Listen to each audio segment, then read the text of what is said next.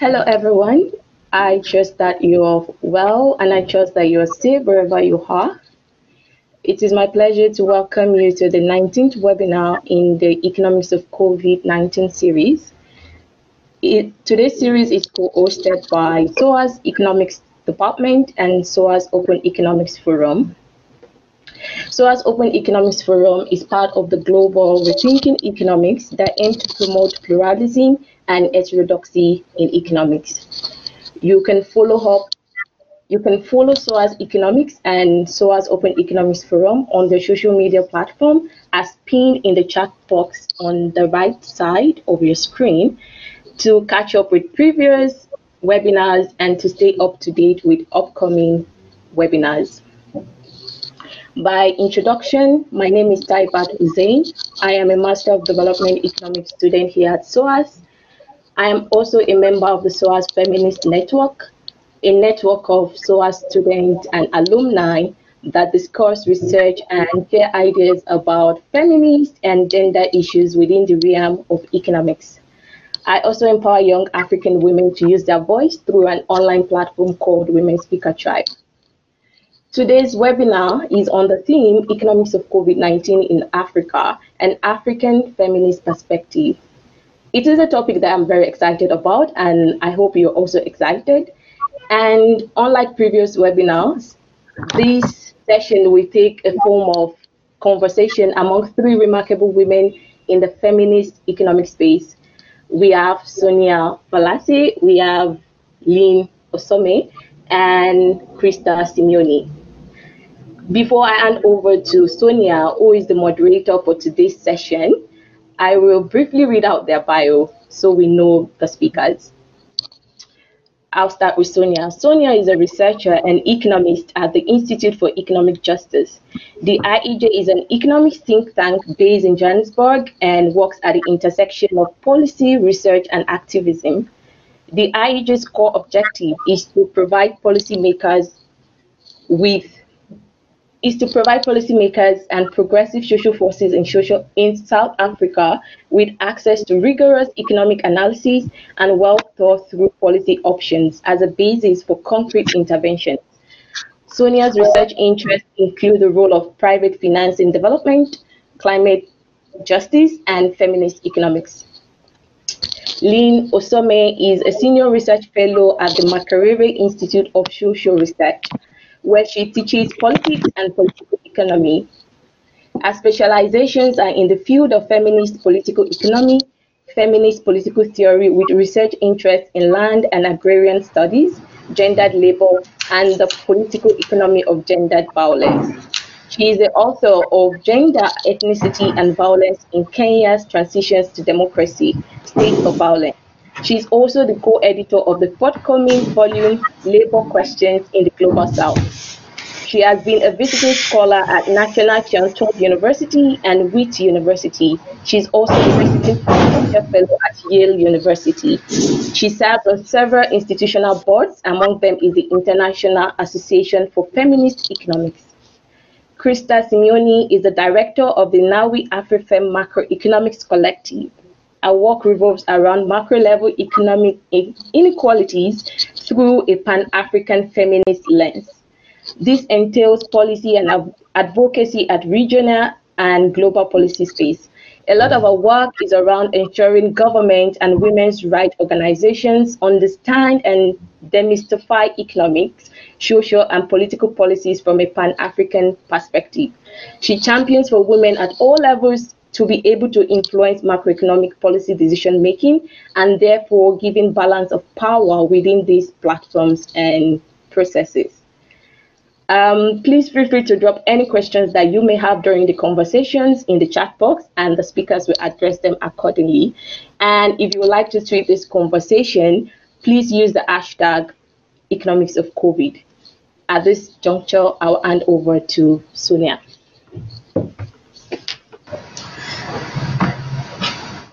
Thanks, Taibat, for the introduction. Good afternoon to everyone, and thank you for joining us. I hope you can hear me okay. Crystal and Lyn. Awesome. I am delighted to be moderating this conversation with two remarkable feminists who have both been guiding lights for me in thinking through what it means to be a feminist economist. And in today's conversation, I will pick their brains on their thoughts and experiences of the pandemic so far. And hopefully we can also get into what a feminist response to the pandemic would look like, and whether this moment presents an opportunity for our feminist alternatives to take center stage, particularly in economic policy making. As Taibat mentioned, please feel free to ask questions in the comment section, and after about 30 minutes into the conversation, I will field these questions to both Crystal and Lyn. Please also feel free to include your name and where you are in the world currently. And so to begin, I would like to take a step back just a little bit to think through how we got here. And Lyn, a lot of your work on feminist political economy has been very intentional in reckoning with the past and reckoning with our histories that are by no means accidental to what we're currently facing now. And so to start us off, I wonder if you could highlight what key aspects of the pandemic have been foregrounded for you, and what role you think history, particularly African feminist histories, should play in our thinking around policy responses to the crisis. In terms of the crisis, it has highlighted me a number of issues, and I'd like to highlight four. One is, is it possible to get rid of all this sound coming in? I don't know. One is, I've been struck by the ways in which the capitalist state, not capital, I'm talking of the state itself. So I've been really struck by the ways in which the capitalist state reaches for women and gendered labor in terms of crisis, during times of crisis like this. And so food, access to food and survival itself has become synonymous with women's labor or gendered labor. That is one. And two, it has also, for me, raised the specter of the sort of infrastructures that make poverty livable. And I mean this in an ironic sense, and make suffering bearable.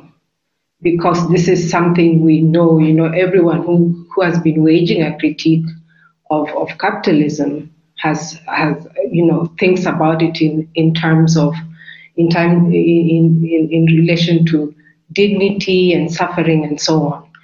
So I've thought a lot about what are these structures that make this kind of poverty and suffering bearable and livable. And one of it, of course, is housing, because the immediate response that we saw in many places was, it's as if the cramped conditions of housing in informal settlements and in slums just became apparent. These have been with us.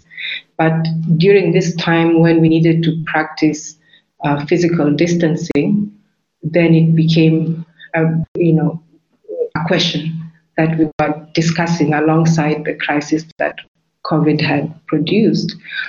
And, another, such infrastructure or condition is just the ability to go to work, the idea of working itself. So, and a lot of people see it as, to go to work is to leave the house or to go somewhere and get, so even the self-employed, I know a lot of the trade that women do in informal settlements, where you work, where you live is where you work. You sell your tomatoes or onions out there.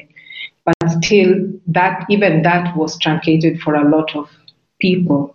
So this idea of working itself, even when you're not earning sufficient income.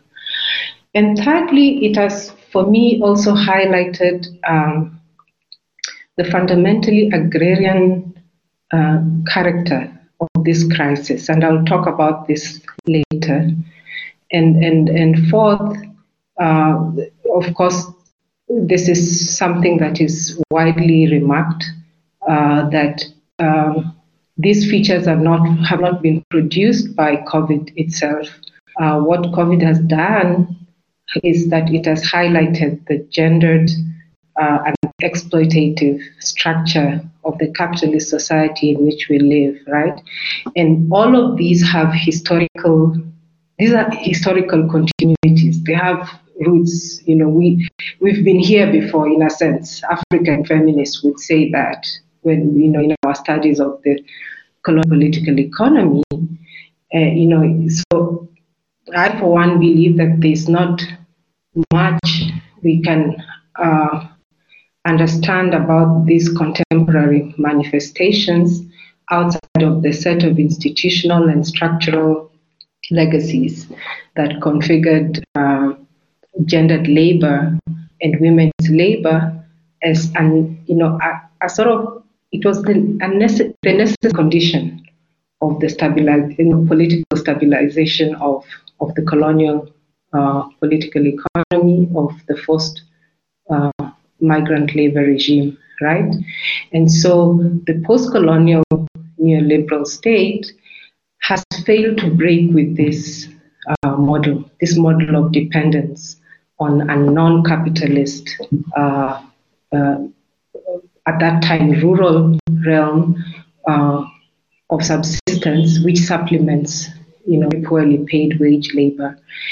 But this is no longer, in the current times, it's no longer just a rural kind of relation of supplementing wage labor. We are also seeing an urban manifestation. So there's now an urban demand for, say, land. So all these struggles we see around housing, the shack dwellers movements, and so on, there are demands around land. They are articulated to questions of food and subsistence. People are saying we need to be able to eat, we need to be able to feed ourselves.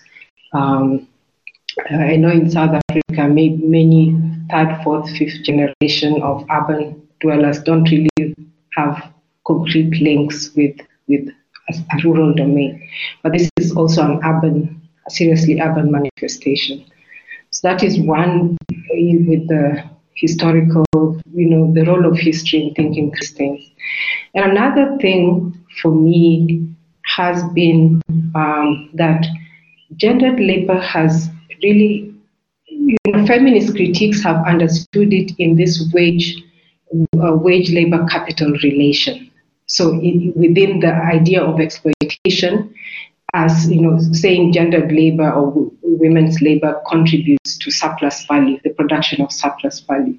But the reality that we are dealing with today is, at least in the last 2 decades, has been a massive attrition of industrial of labor from industry and from manufacturing, and in fact there are large sections of the working population of the labor force that capital doesn't actually need anymore.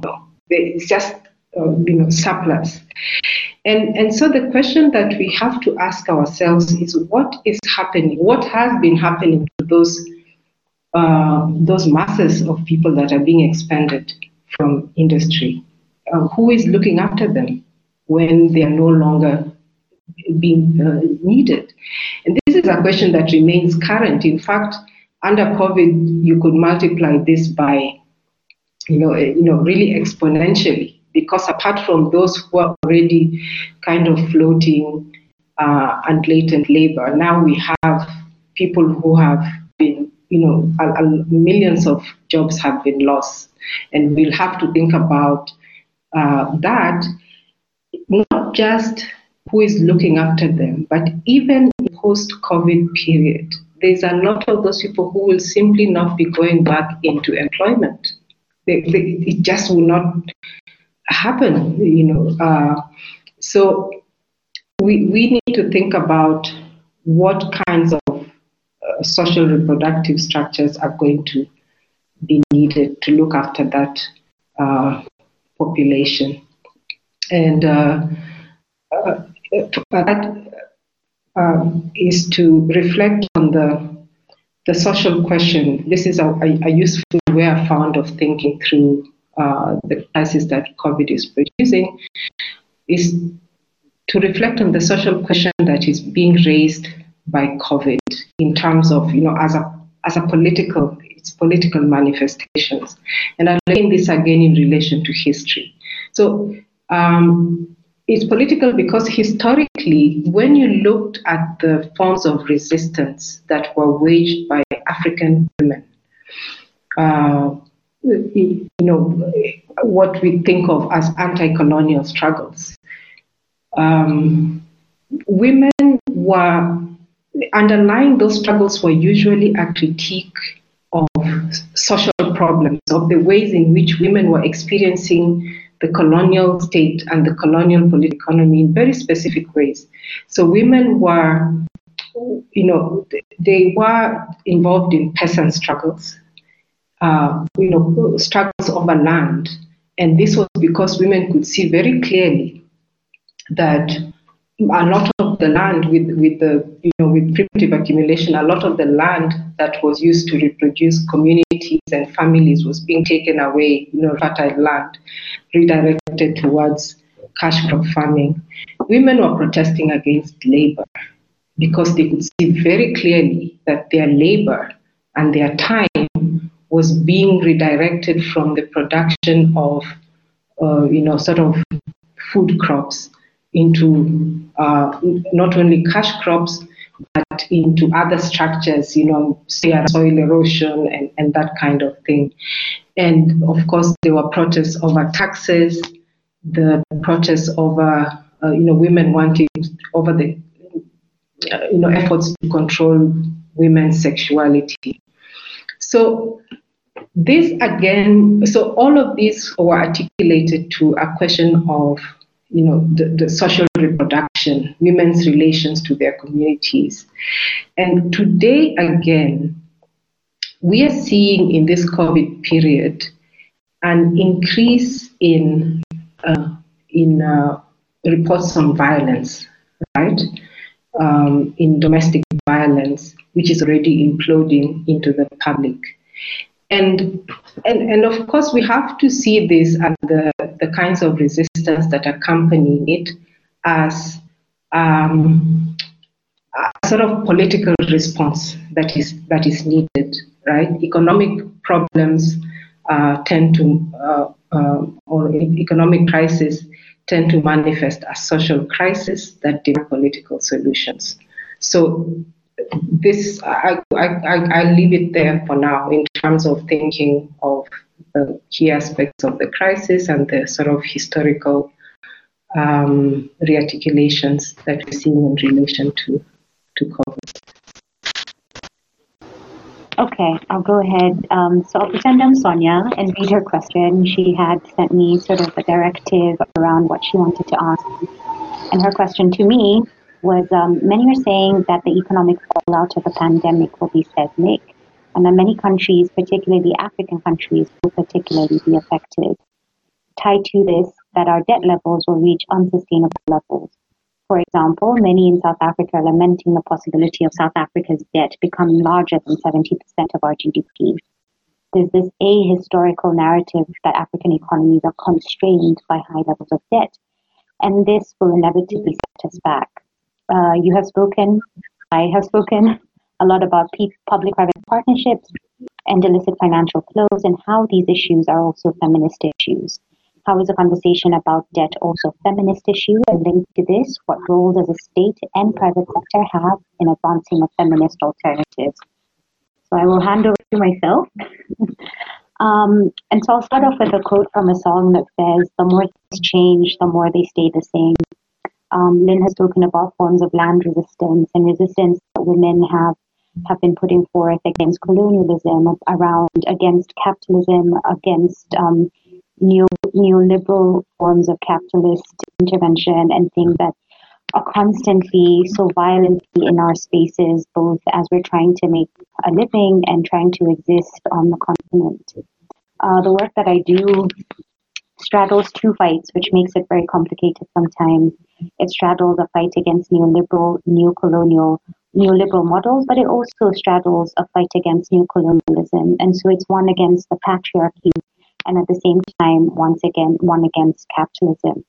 And so I'll start off by saying that by May, East African countries had borrowed nearly $2.3 billion in loans in less than 3 months since reporting the first COVID positive cases.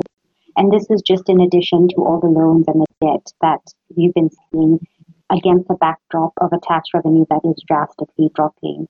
Not only is our tax revenue dropping, but our export earnings and our diaspora remittances are also in trouble. And so this is really working together to paint a really dire picture for the continent. Just this last week, we learned that the African Union COVID-19 special envoys have raised about $30 billion for the continent's response to the pandemic. But again, the devil is in the details. We have no idea of whether this money and these resources are in loans, in grants, and if any of the above, what terms we're taking the money and the resources from. And this, again, poses a huge problem. We're celebrating as a continent, but at the same time, are we really celebrating? There's been calls around debt, and beyond debt moratoriums, the call for debt cancellation should be a priority. And we remember Thomas Sankara saying at the African Union in his address in the 80s, well, if we decide to pay back our debt, we definitely will be killing the people of Africa. As governments, as states of Africa, we will not be able to provide for our citizens in terms of healthcare, in terms of food, in terms of education. But if we don't, surely nobody dies. And I'm paraphrasing his words. His speech was very powerful and can be found on YouTube. And so I wonder if we should be going back to those words of his. And I wonder what a cancellation of debt would look like. But we need to also start asking deeper questions about what debt we're taking and how we're not putting citizens at the center of decision making and policies that affect ourselves. So I'll take Kenya as an example. And I've been writing a paper on what they're calling a managed equipment scheme project that's been running for the last 5 years. It's got 2 years left in its lifetime. And the program was to borrow money to lease specialized equipment for hospitals across the country, specialized equipment for ICU facilities, for dialysis, for theater, and the budget for the health sector in the last 2 years, this was the 4th highest spend in terms of what the health budget had as a priority. The 4th highest spend to lease out specialized equipment, 3/4 of which is still lying unused in hospitals across the country, because hospitals didn't have 3-phase electricity to run the equipment, didn't have running water to run the equipment, didn't have doctors and sometimes specialized doctors or doctors at all to run this very specialized high-tech equipment. And so it brings into question what priorities our states are putting at the center and who's driving these priorities. How many IMF, World Bank decisions are really pushing what our countries, our states are taking into consideration as they prioritize funding and debt that we're taking.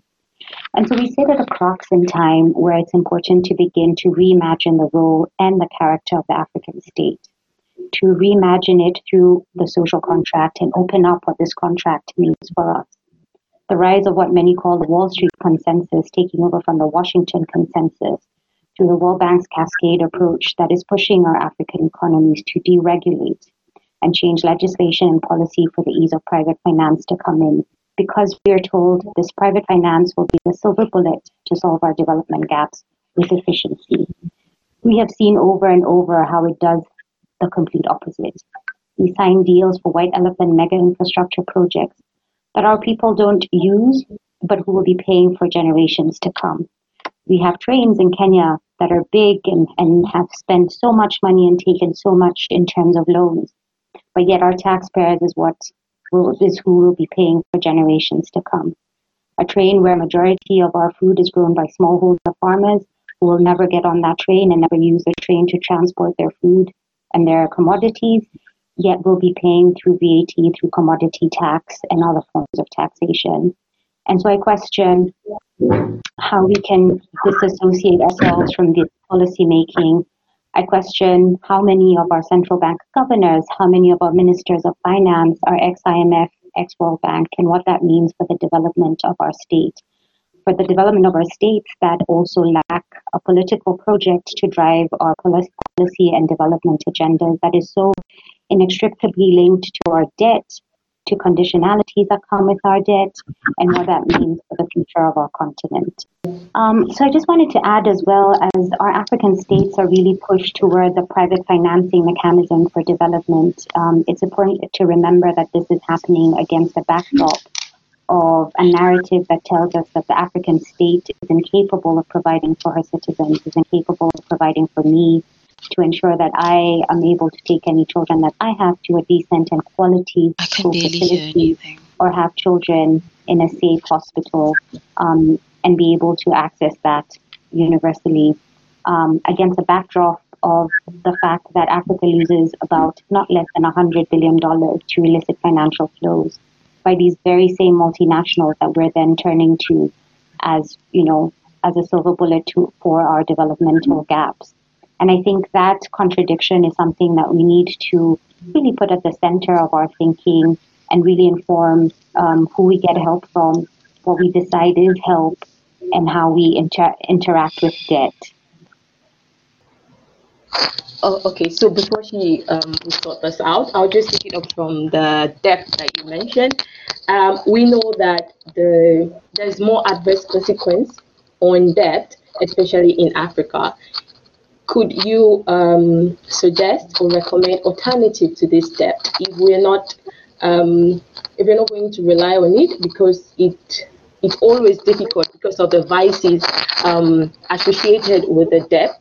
Could you recommend or suggest other alternatives that we can, policymakers, the government can look into? I think that's a multi-layered question that is not easy to answer, but I'll try.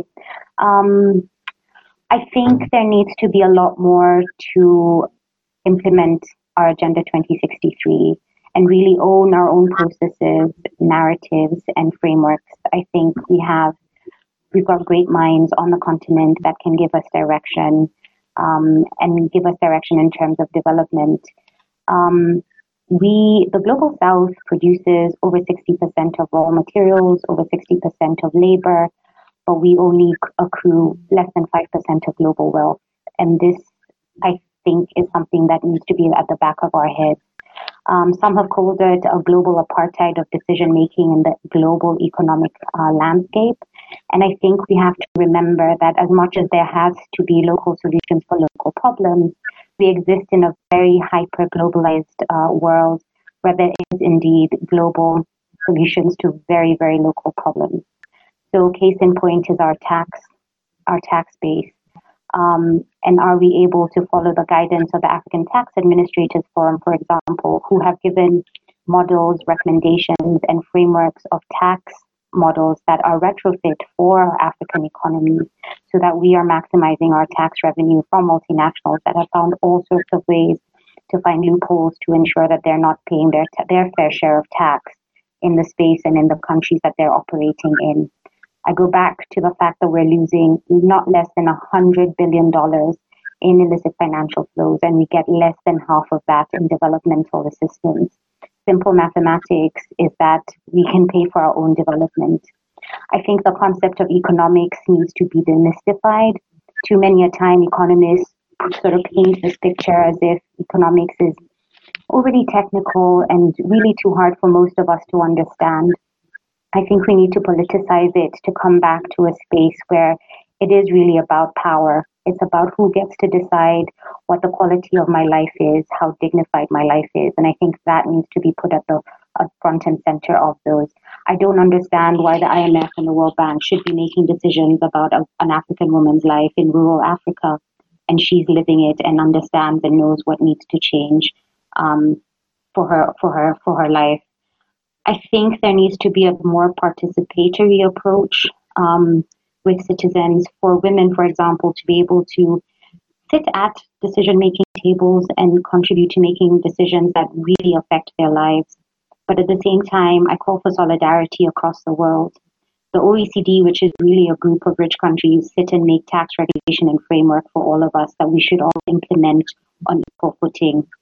I think this is highly unsustainable, and the COVID crisis has really brought forth, the fact that this neoliberal, very capitalist space, that false consciousness of what we've been living is completely not sustainable and something has to change. I think decision making in terms of global economic structures needs to change, be more inclusive, and really have us sitting at the table on fair grounds and be more inclusive as a space as well. I think with all these, as many have said, all oppression is linked, and with a more just framework, I think issues such as debt, issues such as trade justice, tax justice will begin to readjust to a more fair system. But that includes a lot of people letting go of a lot of privilege, and that's not easy. Thank you so much. I don't know if Sonia is back. If she's not back, I will quickly pose this question to Lyn. Lyn, you're quite aware of the adverse effect of COVID-19 on women in Africa. We can see increase in domestic violence. We can see in Nigeria they're recording increase in teenage pregnancy, sexual violence, rape cases. Do you think, or can you give a case study of Kenya or Uganda? Is there a gender response strategy put in place by the government, or is there something that the government should be doing but they're not doing? Well, I can't speak of specific interventions.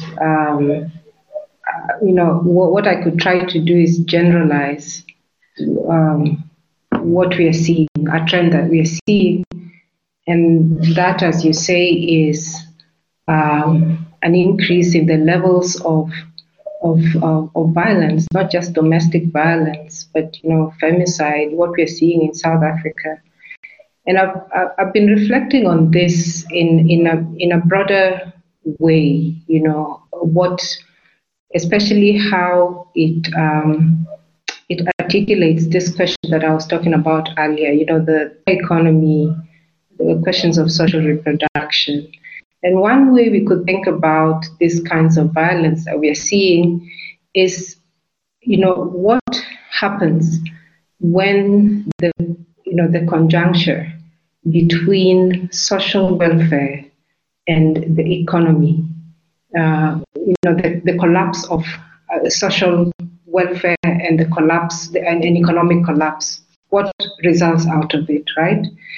And what resources remain or become available or unavailable to people with this kind of these two pillars of the market itself collapses.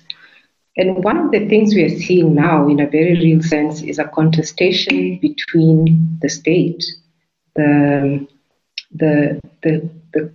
capitalist state, but the state itself. There's a contestation between the state and the family household. The domain of, when we think of social reproduction, we are thinking of three domains of the market, the family household, and the state.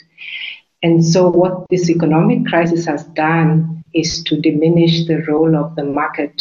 So we are seeing a real contestation between the state and the household as the primary domains of social provisioning.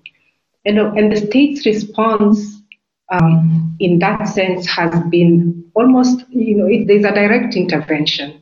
And this kind of direct intervention is actually part of the solutions, the proposals that are being put forward by economists, right? Whether it is cash transfers and all these kinds of things. But apart from that, the state, by its nature and its character, is going to take advantage. So we are seeing an increased intervention of the state into this so-called private. I'm saying private in quotes because feminists have waged a long and sustained critique about the notion, the division between the public and the private. We know it is not so. So one of the things that feminists and on the continent are thinking about is that what kinds of policy interventions would be acceptable without rolling back the gains that feminists have made and women have made over a very long period of time, critiquing violence, resisting violence, whether it is through laws, whether it is through policies.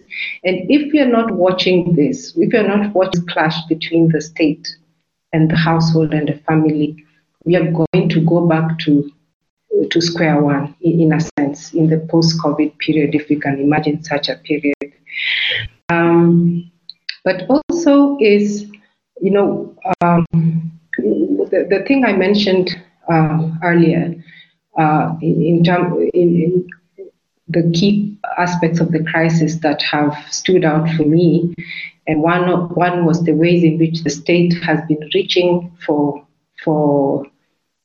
women's labor and gendered labor. So in Uganda, for example, the one sector that was not shut down, even when we were under total lockdown, was the informal sector, and not just informal generally, the food, so women who are selling food.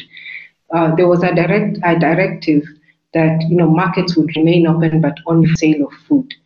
And I did go to the market on a weekly basis because there are things I need from there.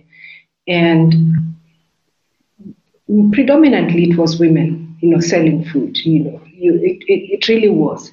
The condition for that opening up of the market was that they would sleep there. So, in fact, certain organizations like SIHA have shown how many women were being rendered homeless at the same time, So here is the state pulling you and saying, look, we need that labor, we need you to keep the link between the rural food, the food that is coming from the rural areas and urban consumption, but we need you to do it in a certain way. We need your physical presence in those markets. We're not going to let you move, but we're going to provide you with mosquito nets and so on. Nobody was talking about testing these women in those markets, right? They were just really quarantined in there. But, when you think about it, it's the state really literally holding a gun on the heads of women, which it has been doing. Capital has been doing this. This has been its mode. But now we see it in practical terms that, market women could continue to sell and we could continue to get our food. So we have to think of, the informal economy itself, which in many countries across the continent constitutes, 50 to, in Uganda, it has been even estimated at 85 to 90% of the economy, right? And of the working population, and many of these are women, right?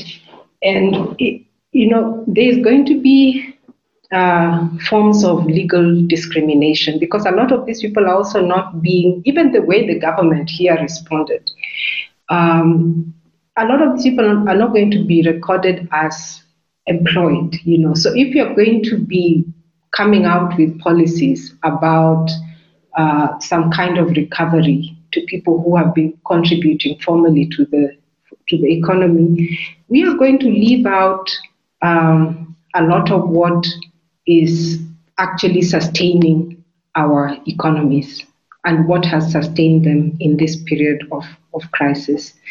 You can't record gender bias if you're not looking for it, in a sense. And the last thing I'd like to say about this then is tied to the question, and I think for me this is the most important question. We talk about social reproduction, and social reproduction happens all the time, whether people are employed or they are not employed. So it is not something, again, that is being produced by crisis. It's being intensified in this period. So it takes place whether or not people are employed. And of course, also the structures and the resources that support social reproduction differ across continents and countries. So in the West, we'd be talking about, sort of securing some, safety net, universal basic income, which has been a conversation in South Africa, not so much in other parts of the continent, and so on. But for much of the agrarianized continent, the land remains central. So whether you're thinking of petty commodity production or subsistence production, even some forms of wage labor now really depend on land, access to the commons, and access to private land. So if we are going to deal with these things structurally, we have to deal with those kinds of resources, structural resources that support social reproduction and care labor, whether the state exists or not.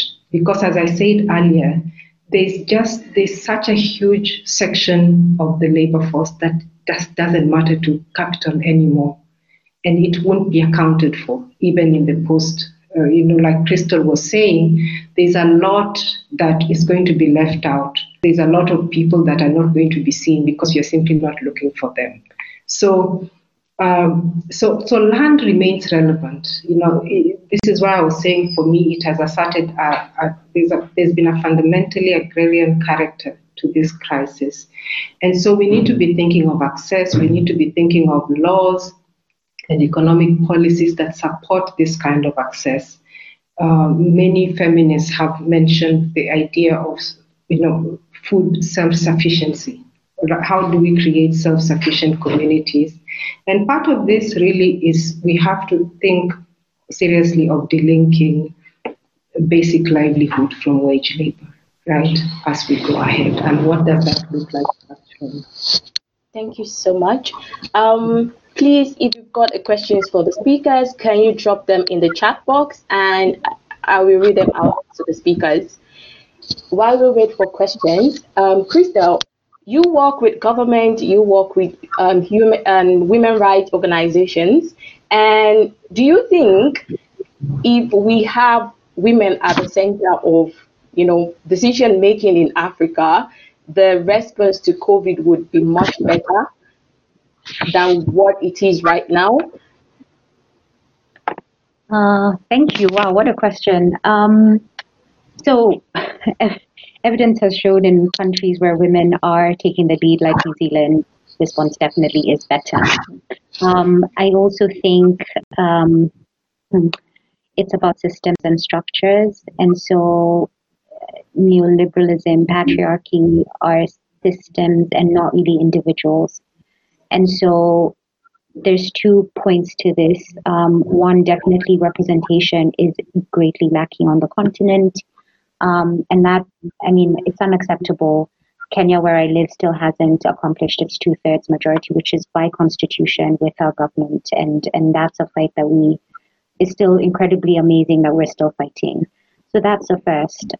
Second is leadership has to be feminist and not just women. And there's a difference there. But definitely, I think from what we are seeing, responses are different, and framing and a political project backing that is different. And you can tell there is feminist framing in the success stories of policy interventions that have been successful in response to the crisis. I also think the politics of narrative and language are important. And as Lyn spoke about informal, I question who determines what informal is and how can it be informal if close to 80% of your economy, close to 80% of your labor is in this informal, and what we consider informal and how we address it. And if you can't address it if you're not looking for it, like Lyn says. So a lot of African countries, Kenya included, have given tax relief. But I question who this tax relief for if a majority of the people that are taking the burden of the brunt of an economic slowdown are in the informal and outside of tax brackets. Suddenly, we're all talking about the care economy. Again, the politics of language, this term of care economy is really unpaid labor. Care sometimes gives this idea of warm and fuzziness, where a lot of the time it's back-breaking work. It's nurses taking care of patients. It's women going to fetch water and carry loads of firewood on their backs, literally breaking their backs. And so I question the politics of these narratives and language that are so unfit for the realities of what happens in terms of social production. But I think the silver lining to this is this crisis has turned all of that upside down. And suddenly essential workers are not bankers and tax planners and all of those who create value out of literally the air. Essential workers are frontline workers. It's the nurses, it's women who are taking care of sick people. It's women who have and always have been the backbone of our economies, of our societies. And suddenly the world is coming to the realization that that's where importance is. I wonder if that will mean, how do we make sure that that momentum turns into policy change that is responsive and transformative for this body of work. But at the same time, it also speaks to the power of community and organizing, of which women, at least on the continent, have been doing so wonderfully and despite of government and capital and private sector, of holding our economies and our societies up and keeping people fed and healthy. And I wonder how the power of community organizing meets state policy making and what that means. Yeah. Sonia is back, so there are a lot of questions. Thanks. Sorry about that internet issue. There are quite a few questions in the chat box. There's one from Michelle that I'll address to you, Lyn. And the question is, has COVID given us an opportunity to find more fertile ground for ideas that might have been seen as too radical before the crisis? Yeah, I think that part of that is what I was speaking to earlier, is, and Crystal has told this also.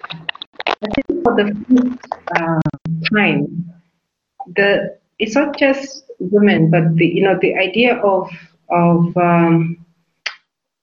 gendered labor, which is unpaid labor, and it's not a conversation that is abstract anymore, and it's not a conversation that we have to have in relation to the sort of exploitation and surplus value production that has made it so problematic, and has feminist economists have received a lot of pushback from the mainstream, because demonstrating the contribution of this labor to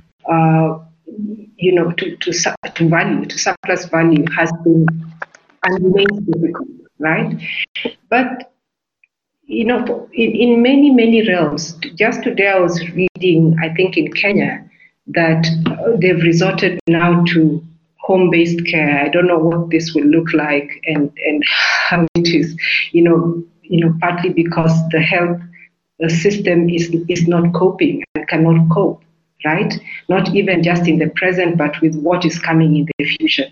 So here is the government just plainly saying, we are going to, this is the route we are going to take, of course, without mentioning any of the actual labor and resources that are going to be needed to implement that. And so that is an opportunity. There are real opportunities for us to stay toe-to-toe with all these responses that are being dished out, and to say, but because we have the theories around this, we have the practice around this. African feminists have been talking about this for a really long time, so we have the evidence. And I think part of our task is to put the evidence in stark relief. Crystal and I have been part of a collective of African feminists who wrote out an African feminist response, economic response.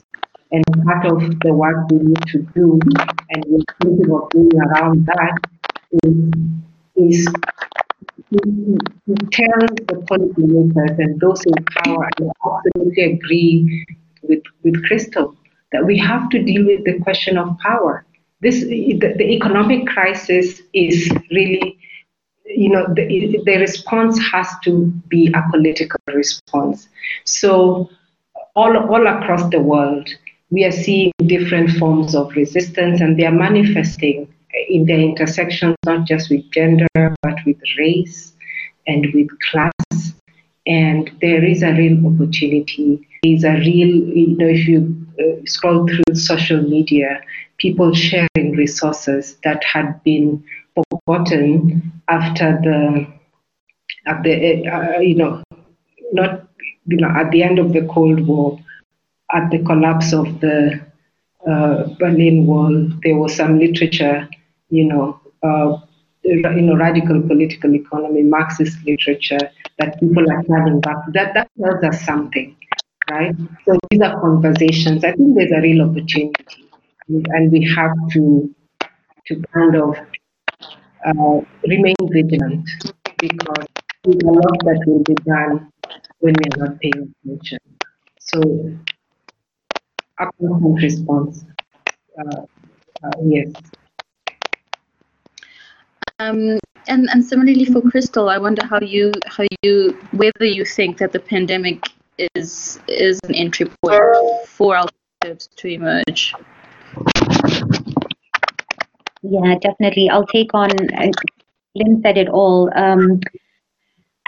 So most of the time, I sit here the crisis is horrible, and the loss of life, the economic downturn, everything. But at the same time, it keeps forcing us to rethink. It's a moment where, with all our everything, this little virus has brought us to our knees, us, our economies, our way of doing things. And I've said this over and over again, so apologies if this is said again, but we can't go back to normal because normal was the problem.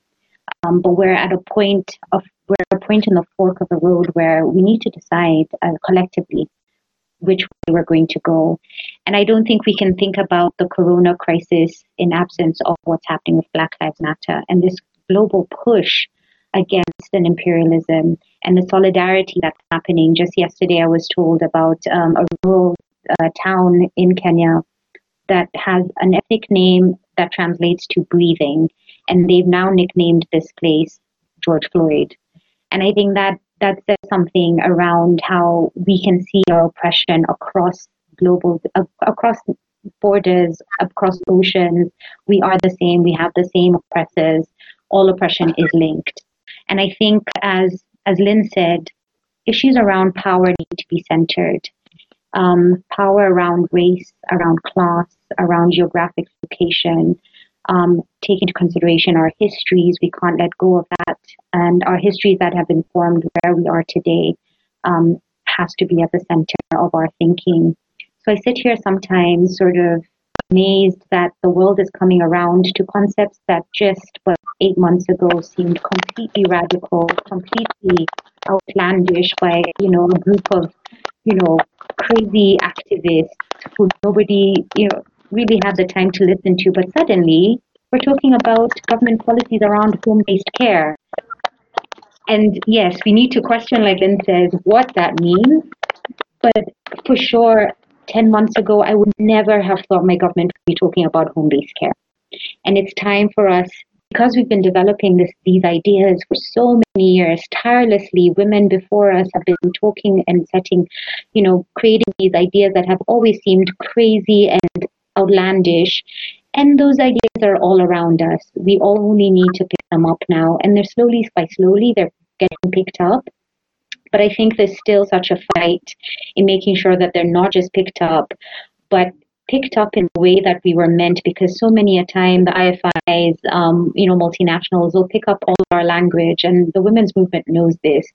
And suddenly the IMF is talking about care work, and the words they're saying are the same. The meaning behind it is completely different.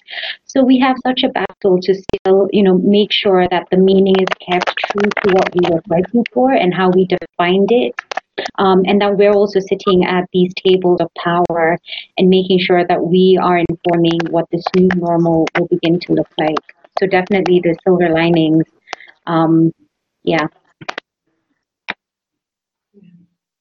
Thanks, Crystal, and thanks, Lyn. And on that note, I will close the meeting and hand it back to Taibat. Thank you.